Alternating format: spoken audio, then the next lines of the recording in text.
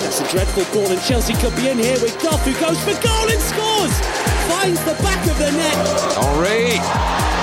What a goal!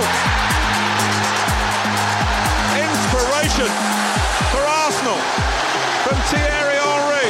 Miller, lovely cushion header. For Giroud! You beauty!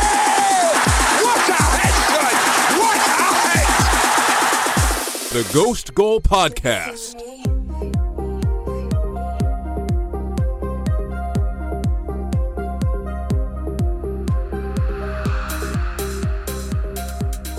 Welcome back to the Ghost Goal Podcast. Liverpool inched closer to a title this past weekend. Manchester City and Chelsea getting huge wins. Manchester United getting a nice win over Watford. And Arsenal got a nice win over Everton. Welcome back to the Ghost Goal Podcast. I'm Andrew Pissarro. We got Alex Moss along for the ride tonight. Hey. No Javier, unfortunately. Alex, how we doing, buddy? Could be better. Coming off an embarrassing loss as a Chelsea fan on Tuesday night, but not entirely surprising.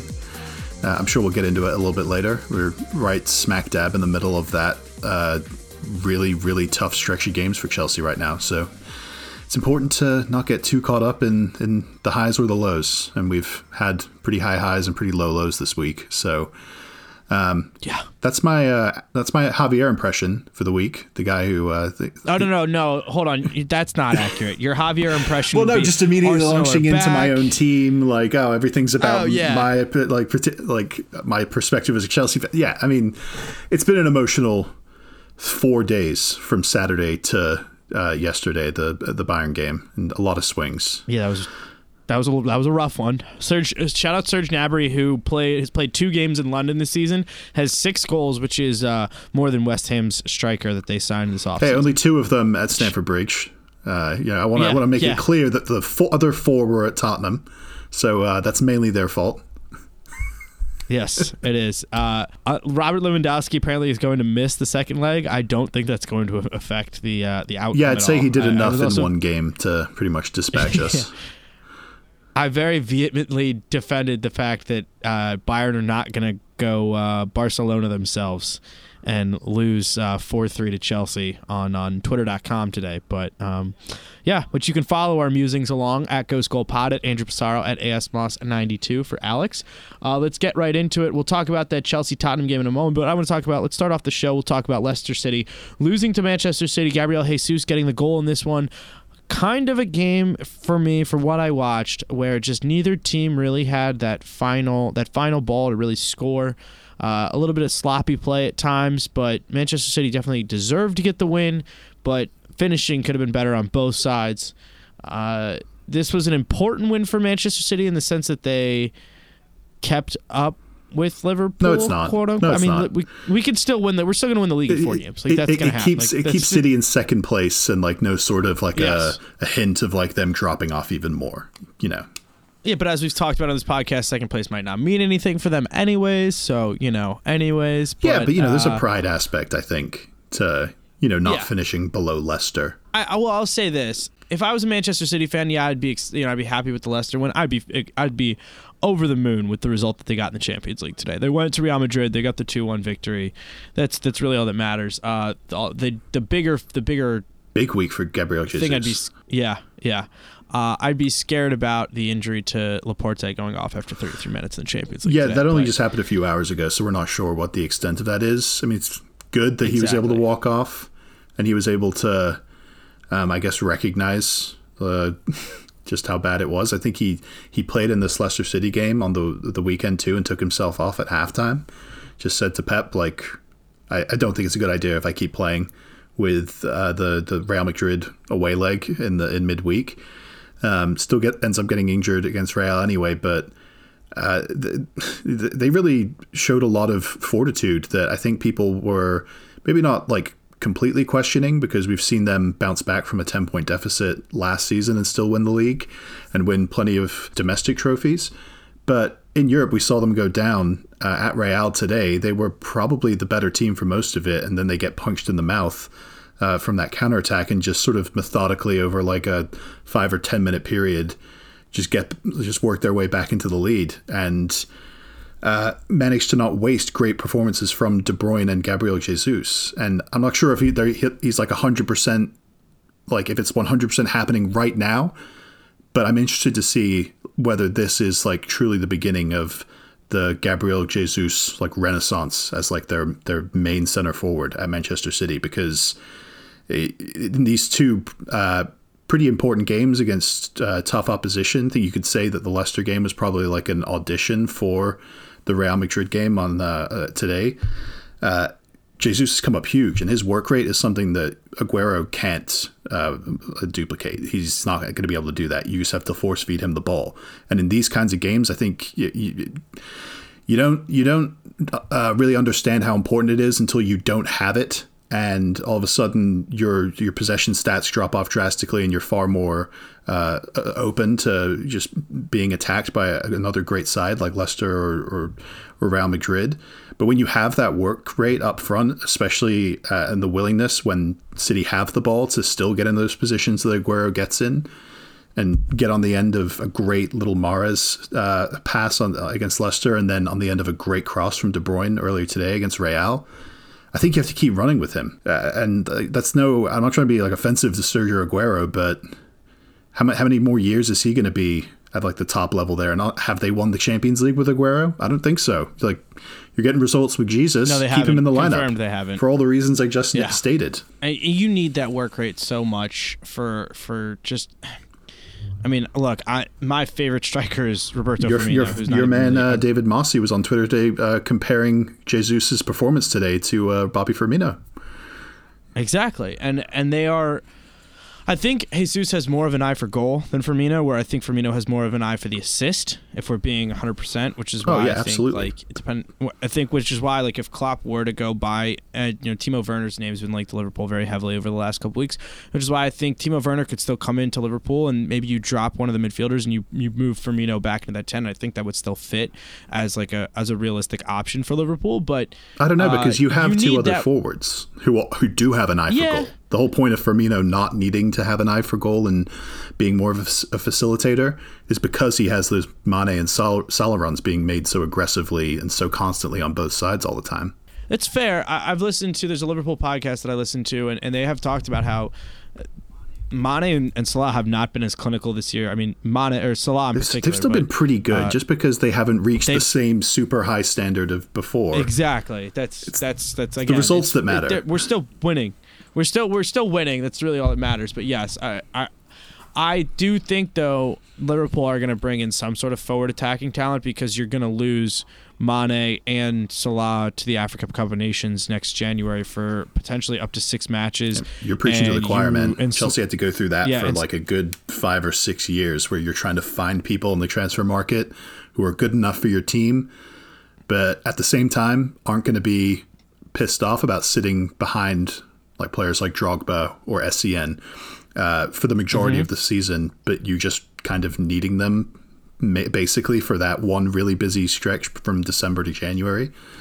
It's tough to do. The other thing too is Salah could play and will probably play in the Olympics for Egypt, which means he probably won't start the season with us. Yeah, I thought he was beefing with the federation and everything. Also, the Olympics might not happen now because of the coronavirus. Well, also true. It's being whispered about. Yeah. It's pretty scary. Tune in for our Olympics podcast later on. I don't think we're going to do that one. I mean, I love this game, but I don't know if I'm going to do a podcast on the U23s plus three older It's also players. A complete shit show to predict. It's like it never goes the way you think it's going to, unless it's Brazil in Brazil. Yeah. Also, I mean, we've got the Euros. Let's be real. We know what we're going to be doing with our summer coverage on this podcast. Let's come on. What a tangent from a tangent! I loved that. That was great. Oh yeah. I mean, we're deep in the hole today. Let's be real. I do want to jump. I want to leave this Manchester City game because I watched more of Manchester United Watford, and I will say from what I watched, Bruno Fernandes. Can I just mention about the City game? Sorry, the Real Madrid one. I think it's important to note that they became only the second English team to ever win a Champions League game. Obviously, a Champions League game at the Bernabeu. Who was the first? Arsenal did it with I thought they were the only one. At one point. Liverpool did it in 2009. Maybe it was a knockout round specifically. Maybe it was that. That would make sense. Yeah, I saw Bleacher Report put out the stat that they're the third team to ever win, English team to ever win at the Bernabeu, but I wouldn't be surprised if it's only the second knockout round. But that win, the 1-0 win where Henry scored probably one of the best goals of his career, and they eventually went to the Champions League final and lost to Barcelona. That's considered, I think even to this day, the greatest win of that Arsenal side. It wasn't the Invincibles team, but it was like 2 years after the Invincibles team. And that's like considered their greatest ever results to go away to that Real Madrid team that I think ended up winning the league that season under Capello and beating them in the Bernabeu and going through to the next round from it. So for City to duplicate that, especially from a losing position, with Real Madrid on like a pretty good run of results right now, even though they've lost 2 in a row now and have Barcelona coming in this weekend, it's still a huge result for City. And who's the Rodrigo? Their young Brazilian winger. The other young teenage Brazilian winger they have is suspended because he got himself sent off in a game for Real Madrid's B side. Oh, so Vinicius has been making up for it. He's been playing played well good today at least. Yeah, yes he did. All right, let's jump back to Manchester United real quick because there's just a couple quick things I want to. They got a 3-0 victory over Watford. Bruno Fernandes gets his first goal. He picks up an assist. Martial scored in the 58th and Greenwood in the 75th. There were definitely parts of this game where Watford were keeping up with Manchester United before they finally broke through. And I was looking at this Watford lineup, and it's like this midfield and the front line is it's really not that bad. And then you look at the back line and you realize why they've been in the relegation zone for most of the season. To me, there are so many players on this team that are going to get picked off by other Premier League teams that will absolutely be playing in the Premier League next year. Whether it's not Sarr, but Will Hughes will be playing for somebody, and Will Hughes will get signed by Burnley. I'm still not I know they're in the relegation zone, but I'm still not as worried for Watford as I obviously was earlier in the season when they were just completely rock bottom. I know they're on a bad run of results now. But, at the end of the day, they still went to Old Trafford. That's not an easy game for teams in the top 4, top 6. We lost there 4-0 earlier this season. It's it can kind of not sneak up on you because it's obviously a huge fixture in every team's fixture list. But that I don't want to say that wasn't a penalty that Fernandes got, but I remember looking at it and just thinking that's only a penalty at Old Trafford.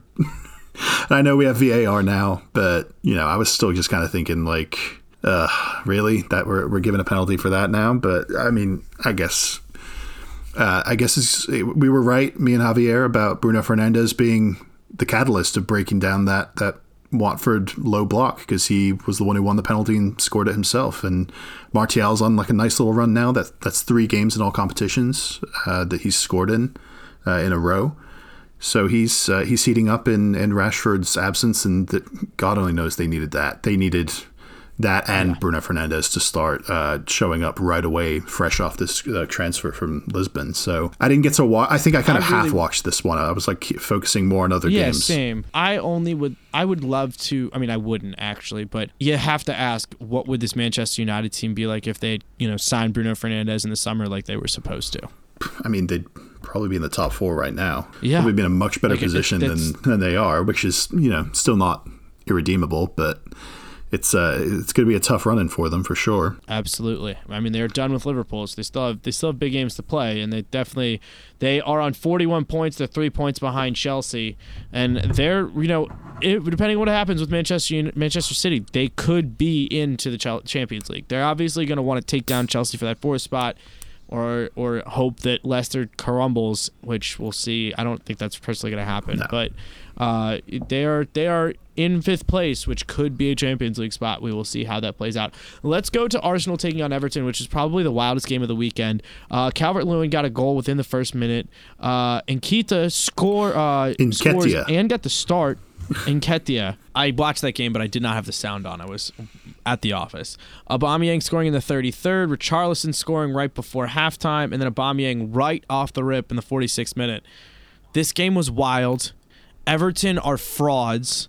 Arsenal are frauds. This game easily could have ended 4-4, and as someone who bet the score draw 20 minutes before kickoff, I'm still mad about it because I think I got it at plus 340 or whatever, and I should have gotten the score. Didn't I give draw. that out? I gave that out at plus 330 last week. I was close. I felt really good about it. Yeah. Yeah, so did I when I bet it on Sunday morning. And we're cowards for betting score draws, though. That's the lesson here, Andrew. We have to be decisive. Yeah. Wouldn't say it's quite as bad as betting the under. It's not quite that defeatist, but it's close. Real cowardice. If you want to talk about real cowardice, is me tweeting on Monday or Sunday afternoon, I think I should bet the over in the Liverpool game, and then not doing it. And it right, you even put it in writing and didn't do it. With 5 goals. Wow. Yeah. You should just have a rule that you're not going to tweet anything like that until you've actually done it already. Well, I'm giving up gambling for Lent. Okay, that's which sucks because I already found 3 lines that I absolutely Isn't the Catholic love Church already kind of negative towards gambling in general? So isn't that being I'm giving up, what do you call it? Sex outside of marriage. There's the Catholic Church is you shouldn't be doing that anyway, man. And you're yeah, but I'm giving it up, praise me. I'm only doing it because of this podcast, okay? That's the only reason I'm gambling, guys. That is the only reason that I gamble, okay? I'm giving it up. That is not true. You definitely have done some fucking NFL gambling. You work for the NFL channel. It's serious. You definitely have thrown some money on NFL games from insider information from here and there. Here, Dak Prescott's limping on that left ankle this week. I'm not commenting on this. I'm not commenting on this allegation, Alex. You're right. Sorry, allegedly. Allegedly. I have no insider knowledge. I'm simply fucking with Andrew. Anyways, Arsenal took on Everton. This game was wide open. This was a fantastic game. It was. Also, shout out Dominic Calvert-Lewin, who's got 13 or 14 goals this year. Really out of nowhere. I mean, not out of nowhere, but I didn't expect this type of haul from him. Everton are definitely a team. They're still missing a couple pieces, but so is Arsenal, which is why I think this was the immovable object up against the unstoppable force. You knew there were going to be goals in this game. There was no way there wasn't. But I think we've done this bit before, but I think it was the complete opposite, the movable object versus the completely stoppable force. Yeah, obviously. I think I said on the podcast with Javier, but he forgot, so I reminded him when the lineups were released that Richarlison and Calvert-Lewin were going to have an absolute field day. Calvert-Lewin especially bullying those center backs. I think it was Mustafi and David Luiz. It was definitely David Luiz. I can't remember who the other one was, but I mean, they've been playing well under Arteta. I wasn't trying to be completely aggressive towards them or down on them, but Calvert-Lewin and Richarlison have been playing really well too. And the very first minute, basically, off a set piece for Calvert-Lewin to just put a body on a couple of players off the set piece and then finish it off himself. I think it was an overhead kick, wasn't it? It was a great finish. Yeah. And then for Richarlison to bundle in a goal right before halftime and make it 2-2 at halftime. I mean, it was heartbreaking that there weren't more goals scored. Everton they'll probably be really pissed off with themselves because Arsenal, off the back of that away win at Olympiacos on Thursday, they really faded in the latter part of the second half and conceded a bunch of chances that Everton. Well, Leno did really well to save a couple of them, but Everton at the same time have to be absolutely kicking themselves over not finishing off a couple of those and at least getting a draw. It's little margins. You want to hear a wild Arsenal stat? Go for it. They haven't lost in the calendar year. We've been bringing that up and shitting on them for it because they had a run of 4 straight draws in the league. They won on New Year's Day and then they didn't win again until that Newcastle 4-0. That shouldn't have been an actual 4-0, but Right. The Everton thing, it was going really badly for them until Kolasinac got injured in the 15th minute, 20th minute, something like that. They were down 1-0. Mm-hmm. Everton were all over them. They bring in Saka, the 17 or 18-year-old who's been playing left back for them, but has been converted from a left/right winger to play left back. And they immediately snap back into life, and he plays in the cross for Nketiah to score the first goal, a really, really great goal. And, just overall, he was the catalyst to Arsenal changing their performance around and actually being able to hold on to the ball and find spaces in behind out wide, not only for Saka, but for Aubameyang too, who obviously scored the second and third goals. So, yeah, good performance for Arsenal. But at the same time, you still think to yourself, for the Arsenal to win, they have to score 3 or 4 goals. which, that's not a consistent model for winning games in the Premier League or needing to win games in the Premier League. You need to score 3 or 4, then you still have problems, man. Yeah. The wild thing is that Arsenal and Everton, they need to do damage and they need help, but they're really not that far out of it. I mean, Arsenal's only on 37 points. That's only 7 behind Chelsea. Everton on 36.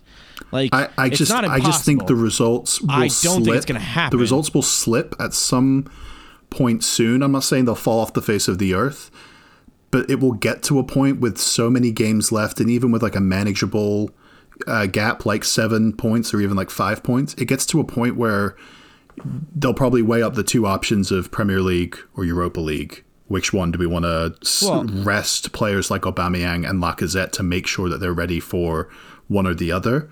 And that's hard to do with Thursday, Sunday football, which they're probably going to have or Thursday, Monday football, which they're probably going to have for the majority of the rest of the season if they go on a Europa League run. I just think they're gonna favor Europa League.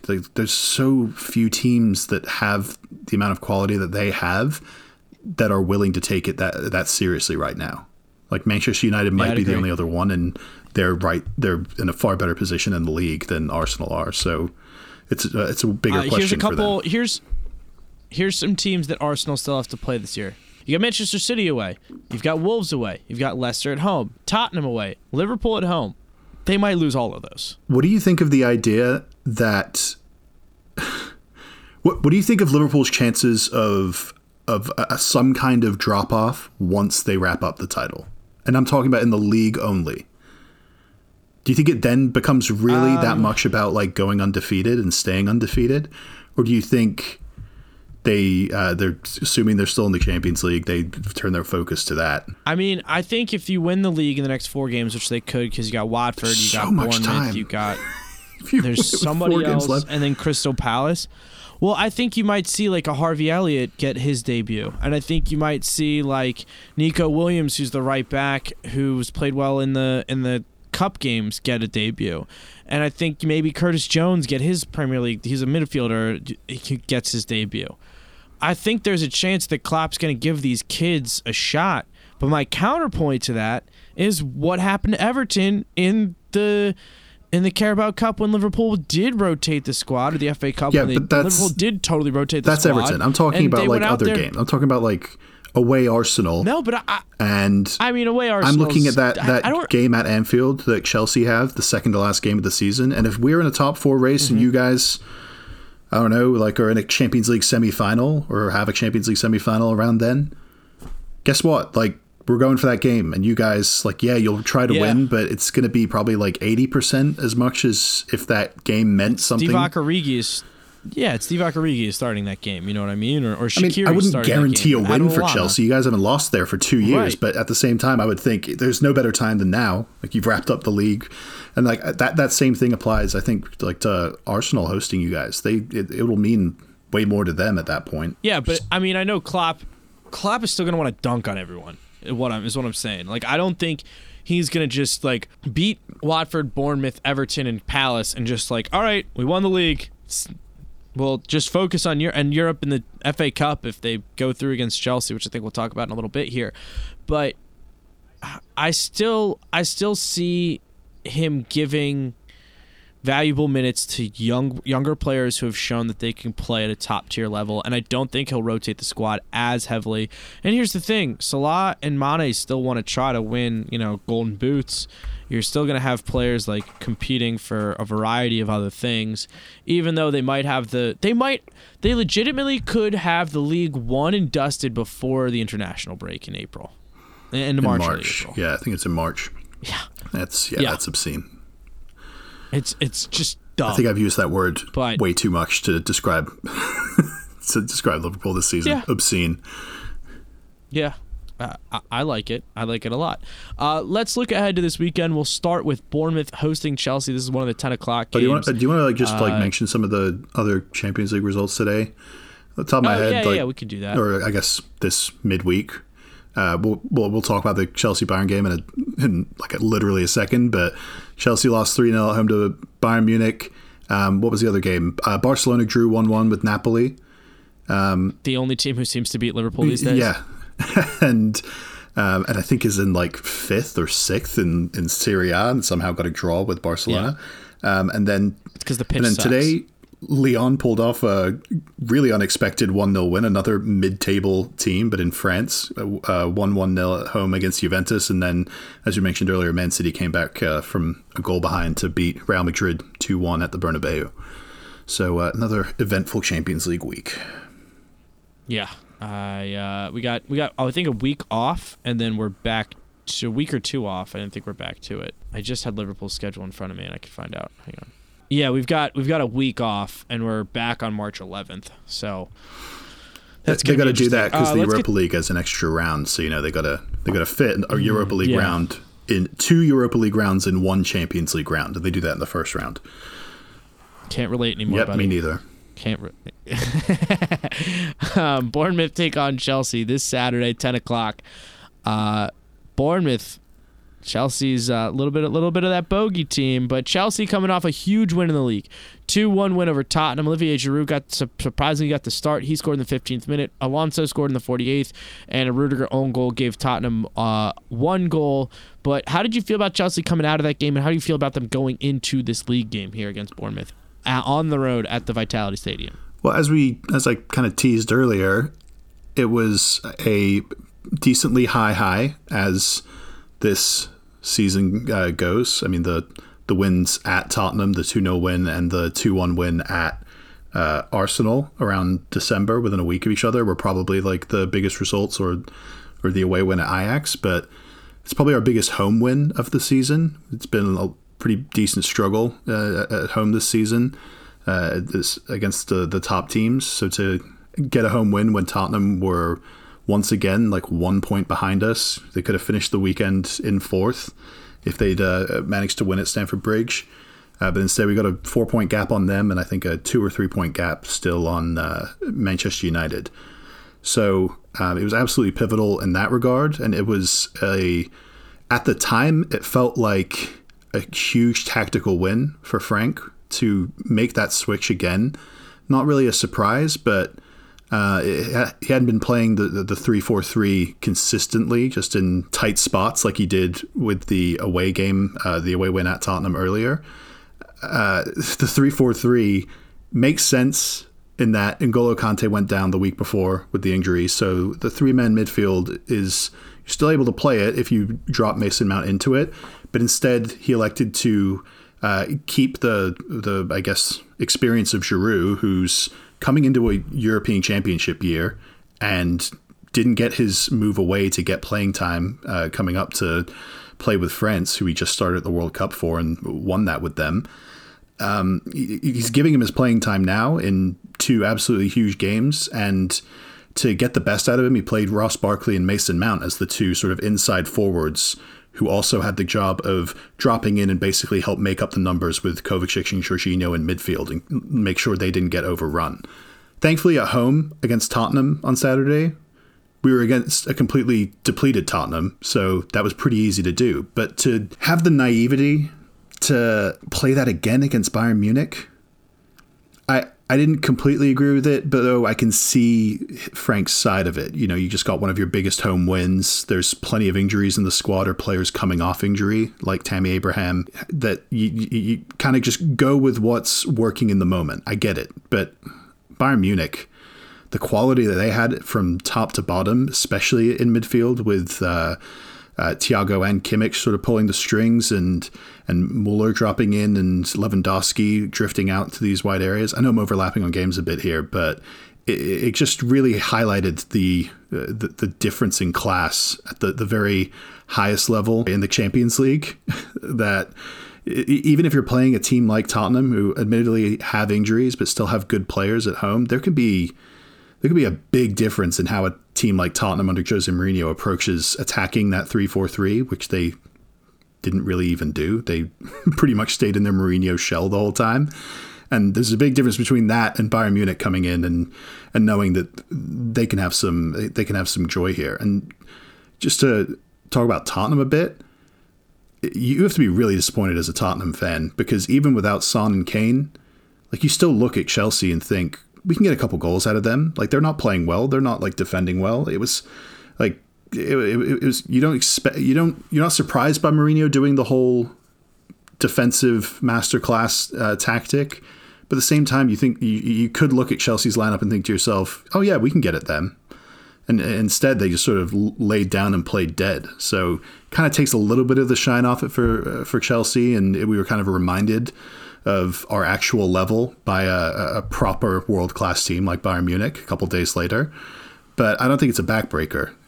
We got through that 3-game stretch of Man United, Tottenham, Bayern Munich, still in 4th place with a little bit of a bump, and we didn't lose to Tottenham. So I guess I can take that. But this Bournemouth game, like you said, I think Bournemouth, outside of the top 6 teams, outside of like Man United right now, they're the biggest bogey team to us. They just came to Stamford Bridge with a ton of injuries and on terrible form back in December and beat us 1-0 and absolutely shithoused their way to a win there. They spanked us 4-0 down in Bournemouth last year under Sarri, and it was probably the most, I think it was right before we lost 6-0 to Manchester City. So there's a chance here that they get some kind of result, because you can make the case that Bournemouth probably need it, probably even a little bit more than we do. They're still floating around that relegation zone a little bit, just above it, but still close to it. Yeah, the Bournemouth straight up money line plus 380. I'm not going to tell you to bet that because I'm not betting this weekend. I'm just saying that if there was a flyer I was going to take, it's that game. It's Bournemouth plus 380 with the success they've had against Chelsea. It should that makes sense. The thing is, though, you look at Bournemouth's form. I mean, you're coming off a 3-0 loss to Burnley away. They lost 2-1 to Sheffield United. Their last win was the beginning of the month when they beat Aston Villa 2-1.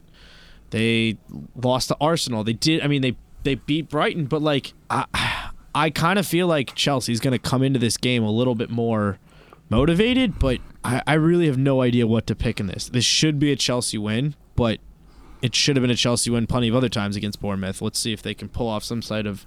I do think we should stick with Giroud up top, though. I love Tammy, but he keeps getting rushed back from these little injuries he gets. He keeps trying to play through games with injuries because he knows he's got a huge opportunity here, and so far he's taken it. He doesn't want to take that for granted. I think I teased earlier when the transfer window closed that Giroud still had like a really big part to play this season. Now that Chelsea's main obstacle to retaining top 4 is arguably going to be how we approach breaking down these low block teams. And I think it's fair to say that though Bournemouth traditionally haven't been like a low block defensive team, whenever they've played us, they resort to that. And it's frustrating because you think to yourself, like, why can't we play against this like open attacking Bournemouth? Like, why do they always treat us like differently? But at the same time, that's the reality. I would much rather have Giroud's experience and ability to combine with players making runs off of him. Like, he works so well with Mason Mount, and Mason Mount's been playing his absolute ass off these last 3 games.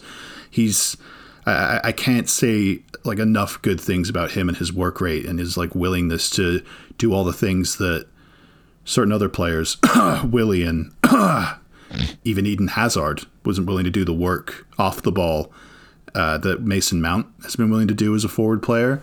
And those qualities just get highlighted when you're playing next to an experienced center forward like Giroud, who isn't necessarily selfishly like looking for goals. He's looking to make the best play to get the ball in the back of the net for his team. So if he retains his spot, I'm more confident about winning at Bournemouth than I might be with like an injured / hobbling Tammy Abraham. Like, Tammy will have another chance this season, but I think right now you just kind of have to ride Giroud a little bit. All right, let's jump over real quickly. Watford hosts Liverpool on Saturday at 12:30. I unfortunately am going to have to miss this game because my dad is coming to New York we're going to some museum to watch 2001: A Space Odyssey in like actual film. How heartbroken are you about missing Watford away though? Like, you guys usually win there, right? Yeah. Yeah, I will say I am a little concerned because Liverpool have not been as organized at the back. Like, you look at, like, of the 3 goals that we conceded in the last, like, week, 2 of them are coming off set pieces, which is usually the polar opposite for what Liverpool has done on set pieces this year. Either we're scoring when the opposition has one or we're scoring off one ourselves. So, yeah, I'm a little little concerned. I don't know if Watford's really going to be able to punish us. Like, who's going to play that ball into Troy Deeney? I really don't know who's whipping that in. That's a ball that I'm actually afraid of. Maybe it's Ricardo Pereira, but it really hasn't been all year. So we should just wax Watford. The more notable part about this is that Liverpool are going for their 19th straight win, which would break the 18-game winning streak that Manchester City set 2 seasons ago, which Premier League the 14-game winning only. streak. Yeah, that's so impressive. It's the 14 games that Chelsea did under Conte. So the fact that we've been doing this podcast, we're on our 4th season of this podcast. The fact that we've seen this record get broken potentially 3 times in the 4 years that we've done this is pretty amazing. I think it tells a very large story about how the top teams in the Premier League have distanced themselves from pretty much the rest of the league these last couple of years. Yeah, that's fair. Let's jump over to Sunday. Everton take on Manchester United. I think this one has a very good possibility of being a lot similar to that Arsenal game last weekend. This one is, the thing is though, for Everton, this one's at home. They had to go to the Emirates.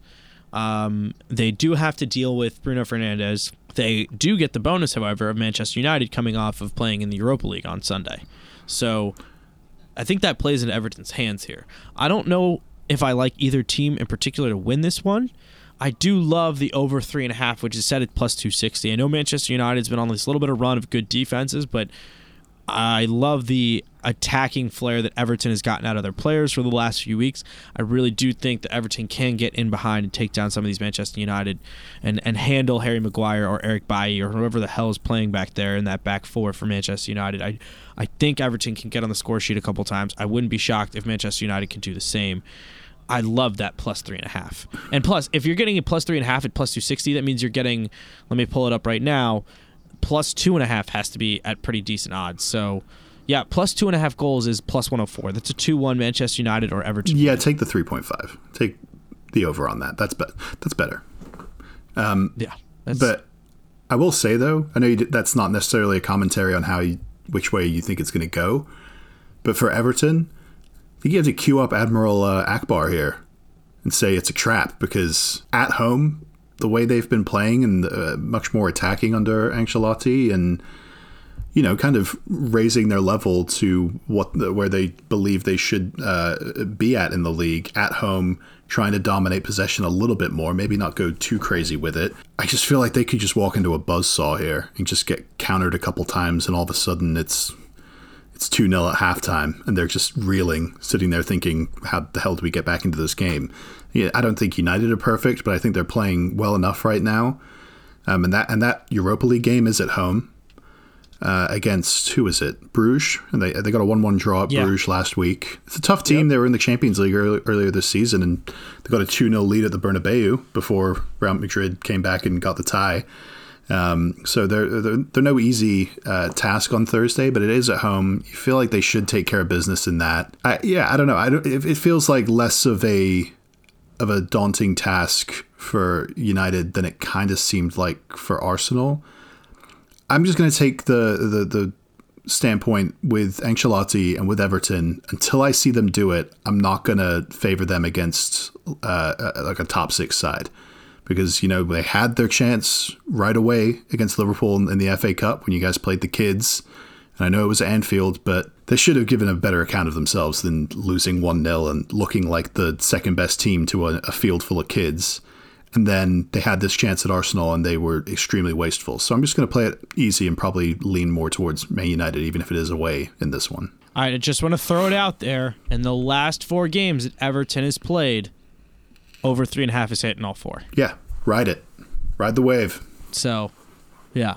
2-2 draw against Newcastle, 3-2 victory at Watford, 3-1 victory against Palace, and then a 3-2 loss against Arsenal. So, yeah, over 3.5 goals. Just throwing it out there. And now at the same time as that game, you got another really top-notch game. This one's actually got a little bit more Champions League both of them honestly have potential European qualifications, and that would be Tottenham taking on Wolves. This one's at Tottenham. 9 o'clock.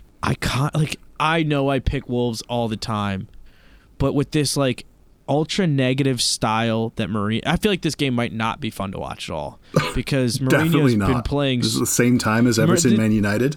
Yeah, no chance. This one, it's like I would almost take the under 1.5 goals, because this one I don't think is going to get as open. I think of the two teams, it's going to be more aggressive. I think it's going to be Wolves because they're a healthier team, but they're also coming off the Europa League. Now they lambasted whoever they played in the first round. I think they won 4-0. Espanyol. And yeah, Jota, he's been great the last 2 games. Scored the hat trick against Espanyol, and then on the weekend I think he got another goal against Norwich, maybe 2. I can't remember, but yeah, he's all of a sudden just snapped into form when Adama Traore has dropped out of it. So yeah, they've got plenty of players to make up when other ones aren't necessarily putting the ball in the back of the net.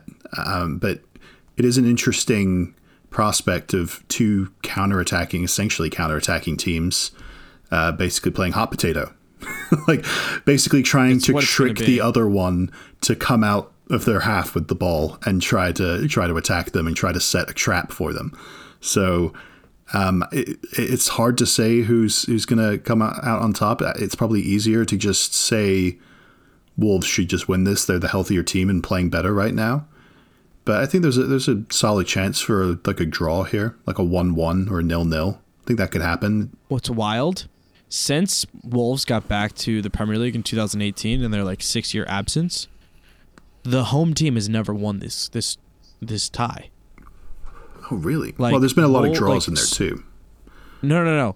Spurs have won at Wolves the 2 games they've played. And Wolves won the 1 game that was played at White Hart Lane last year, or played at Wembley. Oh yeah, I forgot Tottenham beat Wolves away this season. I kind of thought that was a draw.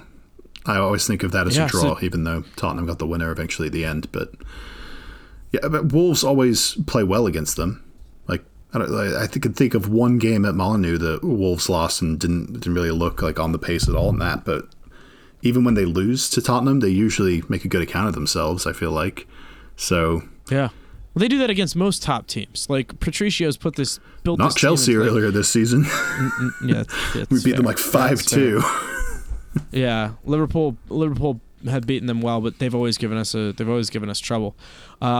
Wolves at plus 220, Spurs at plus 135. Just throwing it out there. And as in case you didn't mention, we did not mention any Arsenal game coming up this weekend. We didn't mention any Manchester City game coming up this weekend. Probably wouldn't have mentioned Aston Villa, but Aston Villa will be taking on Manchester City in the Carabao Cup final. That's at 11:30 on Sunday.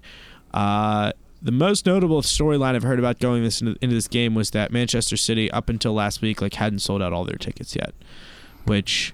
I mean, when you go to Wembley 8 times in 3 years, it kind of takes the shine off of it. Yeah, I also saw some City fan tweet about how there weren't any more trains after the game back to Manchester. So it's you got to get to work on Monday. But yeah, it's one thing for Chelsea fans, or Manchester United fans to go to Wembley. You don't get that joke? There's a bunch of Man United fans in London. All their fans are in London. Yeah. Common joke or a common dig at United fans in England, inside England. That's because all the people from Manchester are actually City fans. The rest of the Manchester United fans just take the train up on Friday. These are conflicting narratives with City having no fans and and United's fans all being in London. But what was I going to say? Yeah, no, I think there's definitely a factor to it where it's it's their 3rd straight Carabao Cup final. Last year's one was at least against Chelsea and was a pretty eventful game. That was the Sarri blow up at Kepa game and the penalties. Chelsea, man, I still feel weird about that one. I still feel like we should have won that. But whatever. It's a Carabao Cup final. The point is, they won the FA Cup last year. You go to Wembley for the semi-final and the final. If you win the semi-final, obviously. So that's 2 trips last season, 3 trips counting the Carabao Cup, 4 trips if you count playing Tottenham away. The big thing about these cup finals is that you're getting an opportunity to go to Wembley. And for Villa, they've been to Wembley a couple times recently too with the playoff finals. But this is a whole different animal. But yeah, this is an actual trophy. This is something that means something. And I'm not going to suggest they can or they will get anything out of this, but it means 2 completely different things to those 2 fan bases at this point in time. So I think it's kind of makes sense to think that City aren't going to sell out their tickets or do quite as well as Villa would with their allocation. So should Phil Foden start this game for Manchester Sure. City because they're just going to lambast Aston Villa? They should start Aguero. They should make it up to him by saying, hey, listen, you got the full 90 minutes in the cup final. We'll feed you all the balls you want. Go out there and score a hat trick and win us another piece of silverware to kind of get people off our back. You know, he'll still demand to like play after that, but that's because he's Sergio Aguero. But you know, you can throw him a bone and have your backup center forward be Sergio Aguero come on for a cup final like this and win it for you. Yeah. On a scale of 1 to 10, what percentage, or scale 1 to 100, what percentage chance do you give Aston Villa in this game? 25%. Oh wow, I was going to say like 4. But no, okay. I mean, there could be a red card, there could be a VAR penalty, there could be anything. It's one game. You gotta. Andrew, Liverpool came back from 3 goals down against Barcelona without Mohamed Salah and without Roberto Firmino. People forget that. I don't think anyone forgets that. I think that's a very commonly used thing to be like anything can happen. Tottenham came back from 2-0 down in Amsterdam to score 3 goals in the final 20 minutes. Like, there's been some crazy stuff happening in single games recently that you can't just be like, oh, Aston Villa are completely doomed. Like, they could definitely get something out of it. Yeah, but they could also lose 6-0. Yeah, that's the game you play. I mean, if you want to act foolishly like Watford and go out and attack City, that's what's going to happen. But you know that Aston Villa aren't going to do that, so maybe they can keep it tight. I mean, only lose 1-0, maybe get an equalizer right before full time and get to penalties or something. They did keep it tight against Liverpool. It took us until stoppage time to get the winner. So they've been capable at times. I don't think they have a chance, but that's just my 2 cents. Before we wrap it up, Alex, well, City were supposed to play Arsenal this weekend. That's I think you mentioned we didn't mention an Arsenal game because they were scheduled to play City actually still on Sunday. That was going to be a great Premier League slot of solid games. Premier League day. The thing I wanted to bring up, well, Arsenal instead are just going to play the FA Cup on Monday against Portsmouth. But we've got a little Ghost Goal Bowl in the FA Cup on Tuesday. How seriously are you guys taking this? I think we're going to rotate, but I still kind of trust our and here's the thing, I don't think it's going to be a full rotation. Like, whoever doesn't start against Watford of Oxlade-Chamberlain and Naby Keita probably starts. James Milner probably starts. Maybe you see Adam Lallana start. I think you see Divock Origi start. I think you see Matip and Dejan Lovren come in to get minutes. So the B team, not the kids. The B team. It's going to be the B team. It's not going to be the kids. But yeah, I think you're going to have a B team with a mix of the kids. Like, I think maybe you get a Harvey Elliott out there at right wing, but then on the left you've got Adam Lallana and Divock Origi. And I think maybe you get a Larouci and a Nico Williams, but you've also got Dejan Lovren and Joel Matip, and you've got Adrian, not Casey Keller. How great would it be if Lampard and Klopp just reached out to each other when the draw or when Liverpool went through and Lampard just said, hey, gentlemen's agreement, U23s only. You've already done it plenty of times. I would just be like, oh my God, our kids versus their kids. Let's do it. I don't even care. Like that I'm in screw for. The FA Cup. I just want to see Billy Gilmore and Ian Maatson at left back and Reece James still play. I mean, half our team would be like starters still. It would be like, oh, Mason Mount and Reece James and Callum Hudson-Odoi and pretty good players still. I would be disappointed about that because we loaned Ryan Brewster to Swansea. He's doing well. Like, he's picking up assists and goals. He's playing well down there. Gallagher set him up a good few Appreciate it. times. Yeah. He's it's like him and Harvey Elliott are the two. Although I will say Curtis Jones, every time he goes out there and plays, he impresses me more and more. But I don't know where his actual position is because Klopp's playing him as a more attacking midfielder, but from what I've read, he's more of like a number 8, but he doesn't. Yeah, he's play like a that box-to-box when he midfielder from what I've seen. But yeah, he excites me. I don't know what the hell's going to happen, but yeah, I think you're going to get a combination of the B team and the top of the kids is what you're probably going to see, and then probably a Mane or Salah on the bench in case we're losing and Klopp decides. Because I think I've said this before. I would take a treble over. Oh, you'd take a treble? I'd take a treble over the Invincibles. Go fuck yourself.